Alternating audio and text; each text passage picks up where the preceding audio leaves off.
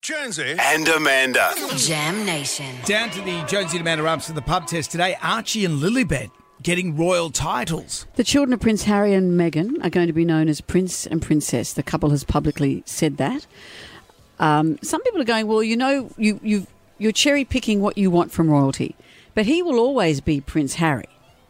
And his children are obviously entitled to those titles. But how do people feel about them using those titles when the parents have turned their back? Princess Anne's children don't have the titles. She chose not to give those to her children, and they've always said that was the best thing she did because we've enjoyed the love and support of the royal family, but we haven't had the pressure that comes with a title-bearing life. Archie and Lily getting royal titles as it passed the pub test.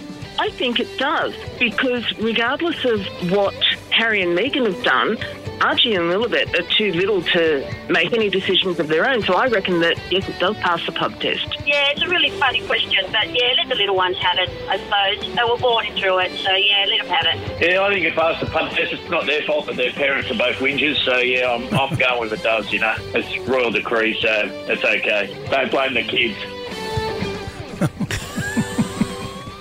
It's the parents that are the whingers.